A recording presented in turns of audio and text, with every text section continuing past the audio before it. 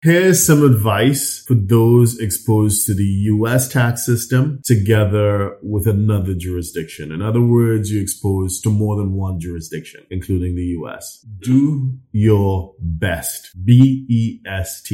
B, bank accounts. You need to declare to the US government any financial account that you have outside of the US. Now, there are some thresholds involved depending on whether or not you are in the US or outside of the US, but you need to be aware that there's something called FinCEN 114, otherwise known as FBAR, or Foreign Bank Account Report, as well as Form 8938, which is a statement of foreign financial assets. Failure to report your foreign financial accounts may lead to not just civil, but criminal penalties. E, estimated taxes. When you're in the US, chances are you were employed and you were paid on a W-2, and taxes were withheld as you were paid fortnightly or monthly. When you're outside of the US, you need to pay attention because you may need to make estimated tax payments to the IRS. The IRS does not like to wait until the following year or the end of the year to get their money. If taxes are to be owed, you need to do some sort of calculation to figure out whether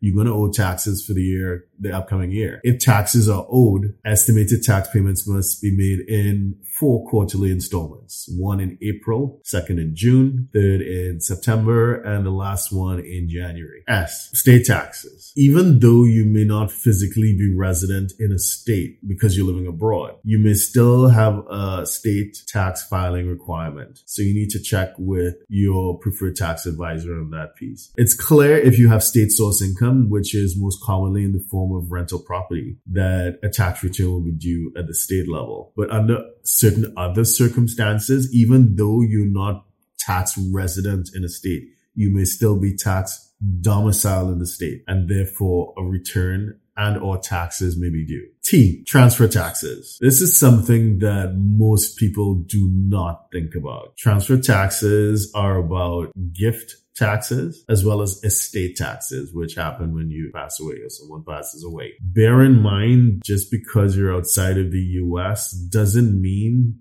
that you are not responsible for transfer taxes. So in the event that you either receive a gift, make a gift to someone, especially if that person is a non-US person, a non-US taxpayer, you need to double check whether there are any gift filing requirements. Failure to report a gift may lead to a penalty that is up to 30% of the unreported gift, which is a pretty big number. If you want any further information on doing your best, please feel free to visit our website at hej.tax.